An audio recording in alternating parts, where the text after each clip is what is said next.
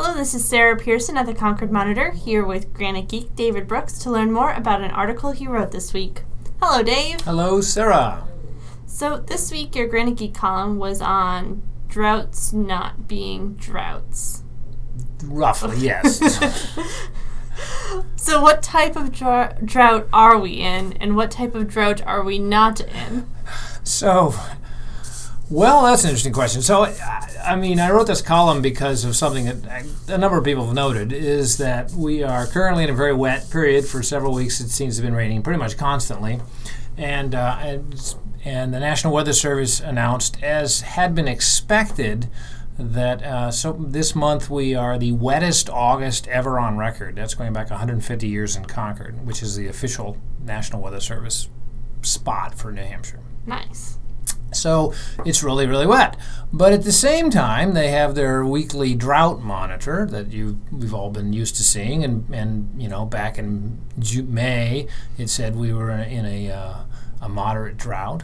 And that still says that we are abnormally dry, which is sort of a pre-drought drought. Abnormally dry here in Concord and throughout much of Merrimack County, even though it's the wettest August ever. And I said, what is that all about? Hence the column. So how does it work? It works because, as was explained to me by a U.S. Geological Service expert, there are multiple types of drought.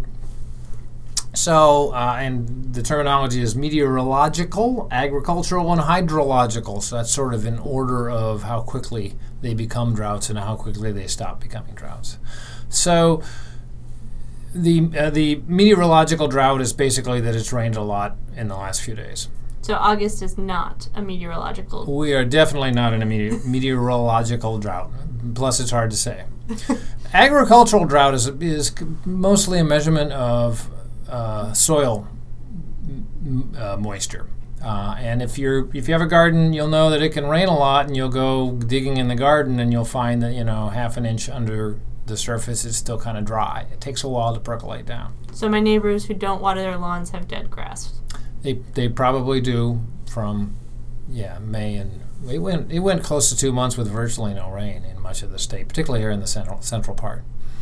And then finally, you have the hydrological drought, which is groundwater, with the water that's down underground in aquifers, the stuff that's your wells.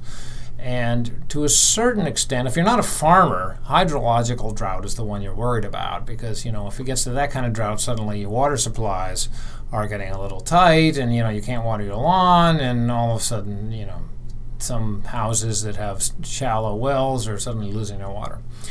So basically the issue is that we are definitely not in a meteorological drought, and to a certain extent we're not in an agricultural drought, but parts of the state are just not yet coming completely out of the hydrological drought. Hence, we're abnormally dry, but we're also record wet. And these droughts, can I say, the drought designation, the one that you see every week that we print in the paper, if there's anything big, those are sort of kind of a function of all three of these, and they also factor in other stuff. So it's not just how much rain falls from the sky over a set amount of time. Mm-hmm. There are other things that happen, and the big one being evapotranspiration, which is what happens to the water when it hits the ground because of what plants do to it.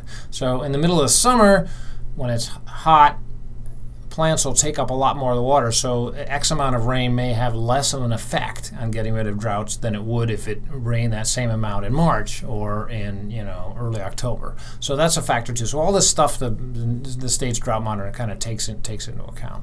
So how are these things measured? Well, partly they're measured by rain gauges, like one I have in my yard. I measure the rain every day for a group called the CoCoRaHS, which stands for Community Collaborative Rain, Hail, Snow Network.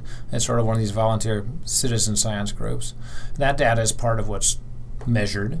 There also are gauges. There are automatic gauges. U.S. Geological Survey has a number around the state. There are stream gauges. I talked about one in Warner, as a matter of fact, on the Warner River, and it sits there and it measures automatically the height of the river which tells you kind of how much water is flowing through it, and the speed of the river tells you how much water is flowing through. It gives you a sense of how much stream water is actually there. And they also have some groundwater gauges, which are gauges down in wells that say what is the depth of the groundwater, and that can go up and down. And that really shows the difference in these droughts, because if you look at the charts they have, you'll see that after the really dry May, once it started to rain in June, that the stream water gauge went up much more quickly or much sooner than the groundwater gauge did. So the stream water gauge was going up, the river was getting higher, even as the groundwater gauge down in the well was still going down, because it takes a while for this fresh rain to percolate down. So all these are measured, and that's part of the factor, all the data. Okay. So droughts are like kind of complicated, actually. Well, if you want to learn more about New Hampshire's drought or lack thereof, you can read more in Dave's story at concordmonitor.com.